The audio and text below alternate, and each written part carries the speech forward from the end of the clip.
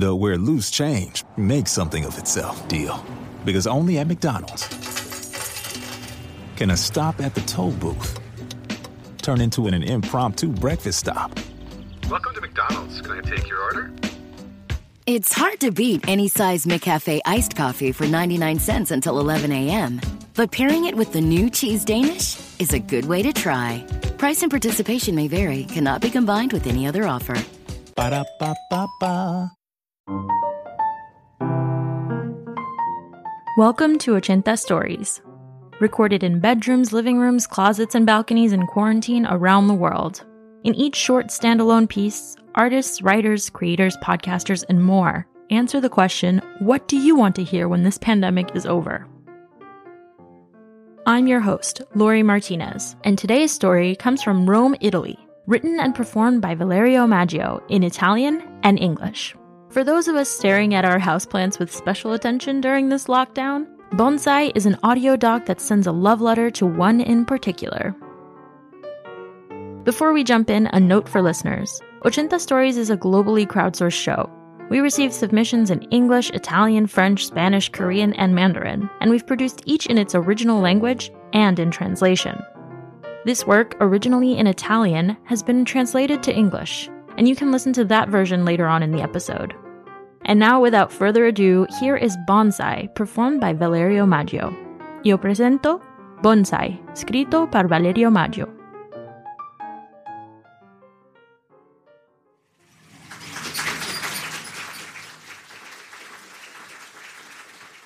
Dunque, voglio essere totalmente onesto, così potete scegliere se continuare ad ascoltare questa storia oppure no. Il protagonista sta morendo. Sì, il protagonista di questa storia sta morendo. Credo sia ormai questione di giorni, ora più, ora meno.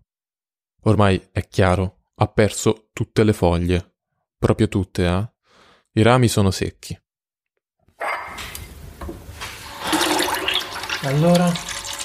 Insomma, dimmi di cosa hai bisogno, dai. Vuoi più acqua?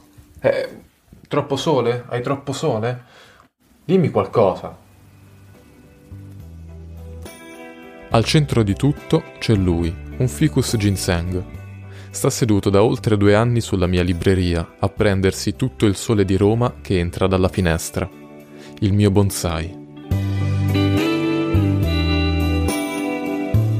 In questi 2 anni è sempre stato al mio fianco, sin da quel giorno del 2018, il giorno in cui è cambiato tutto. Avevo appena traslocato e con la mia ragazza eravamo da Ikea. Appena ho visto il bonsai, l'ho preso. Ne avevo sempre voluto uno. Eravamo felici. Poi, la sera di quello stesso giorno, è suonato il telefono. Oh. Vale, ciao. Senti, possiamo parlare un attimo? Sì, dimmi. Ti volevo dire, io... Così, all'improvviso, come se... Così, all'improvviso, come se, non so, dall'alto succedesse questa cosa. Ok, quei momenti di merda in cui tutto cambia, tutto si rovescia, non riesci a concentrarti su nulla. Le orecchie percepiscono suoni ovattati. Dopo 5 anni ero di nuovo solo. Mi aveva lasciato.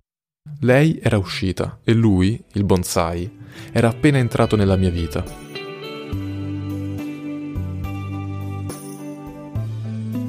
Non era un caso. Non può essere un caso. Da quel momento l'ho visto come una specie di amuleto. La sua vita, la sua salute, quanto valore hanno acquisito per me in una sola notte. Voglio dire, quanti di noi si sono affidati a un oggetto, qualcosa che ci ha fatto sentire meno soli, che ci ha dato speranza. L'ho curato come se al suo interno contenesse la chiave segreta dell'amore. Una risposta a tutto ciò che era crollato lasciandomi solo. Lui c'era. Lui ha riempito un vuoto, le sue foglie erano lì. Non l'ho mai trascurato. Un pomeriggio ho ordinato direttamente dal Giappone uno speciale concime, perché crescesse sano. Ogni nuova gemma era una sorpresa. In estate poi l'ho portato in Puglia, attraversando mezza Italia in treno per non lasciarlo solo. Sempre insieme. E ora sta morendo. No. Allora, ma prima mettiamo le verdure e poi alla fine il brodo, forse. Anche la mia nuova compagna ha un bonsai. Il suo sta benissimo. Lei è giapponese e forse ci sa fare meglio di me. Il mio ormai è secco. Però non voglio essere triste. Forse l'amuleto ha assolto al suo ruolo.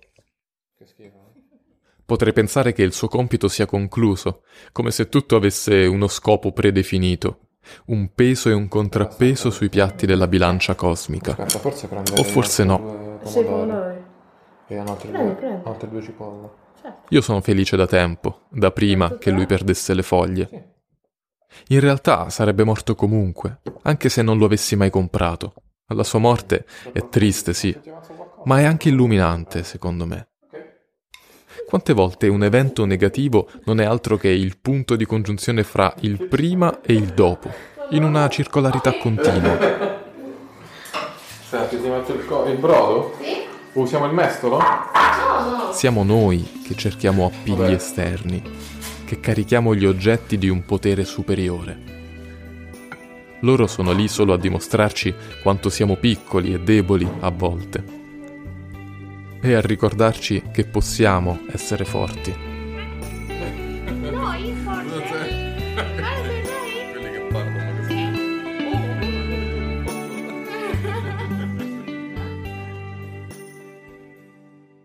And now for the English. Here's Bonsai performed by Valerio Maggio. Well, I want to be totally honest, so you can choose whether to continue listening to this story or not. Here it is. The protagonist is dying. Yeah, the main character of this story is dying. I think it's now a matter of days, more or less. He has lost all the leaves. The branches are dry.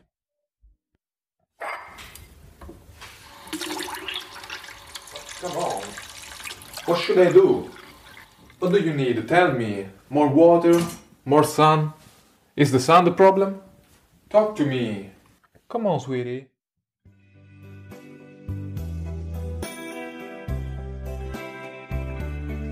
At the center of everything, there is him, a ficus ginseng.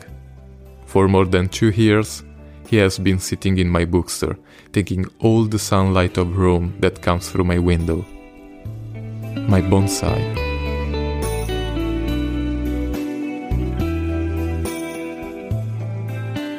I had just moved, and with my girlfriend, we were in IKEA. As soon as I saw the bonsai, I took it.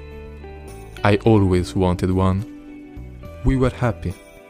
Then, on the evening of that very day, the telephone rang. Oh, Vale, ciao.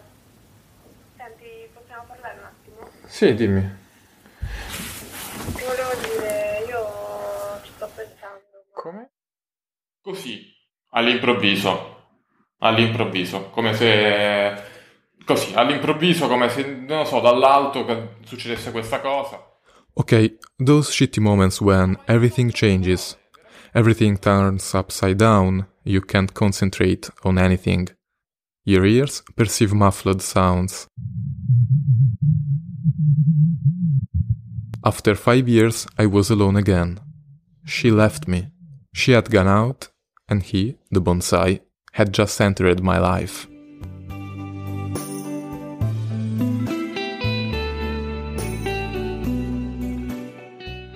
It was not an accident. It cannot be an accident. From that moment, I saw him as a kind of amulet. His life, his health, how much value they acquired for me in one night. I mean, how many of us have trusted an object? Something that made us feel less alone, that gave us hope. I treated him as if he contained the secret key of love, an answer to everything that had collapsed, leaving me alone. He was there. He had filled the void.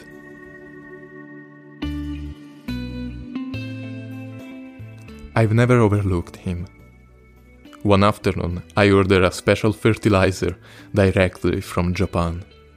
In the summer, I took him to Puglia, crossing half of Italy by train, not to leave him alone. Always together. And now, he is dying. Qualcun altro? No. Allora, ma prima mettiamo le verdure e poi alla fine il brodo, forse. My new partner also has a bonsai. Hers is fine. She's Japanese, maybe she can do better than me. Mine is now dry. But I don't want to be sad. Perhaps the amulet has fulfilled its role. I might think his job is done. As if everything had a predefined purpose. A weight and a counterweight on the plates of the cosmic balance. Or maybe not. I have been happy for a long time before he lost his leaves. Actually, I guess he would have died anyway, even if I had never bought it. His death is sad, but also illuminating. How many times a negative event is nothing more than the junction point between the before and after. Ti metto il brodo? Usiamo il mestolo? In a continuous circularity. We are the ones who seek external holds. We charge the object of a higher power. They are only there to show us how small and weak we are sometimes, and to remind us that we can be strong. No, io forte. Dai. Quelli che parlano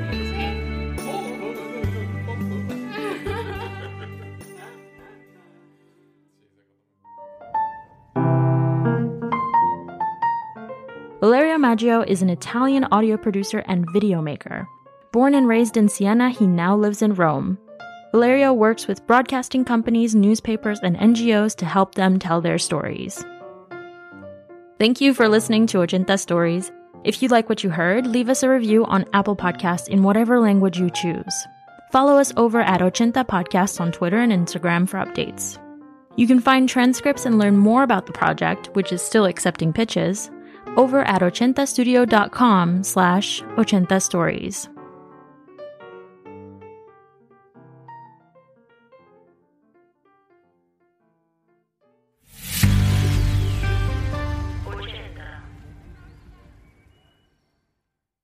At O'Reilly, we measure success in code releases that go out without a hitch, careers grown, and that little nugget of sage advice that helps make the impossible suddenly possible. Request a free demo of the O'Reilly Learning Platform at O'Reilly.com.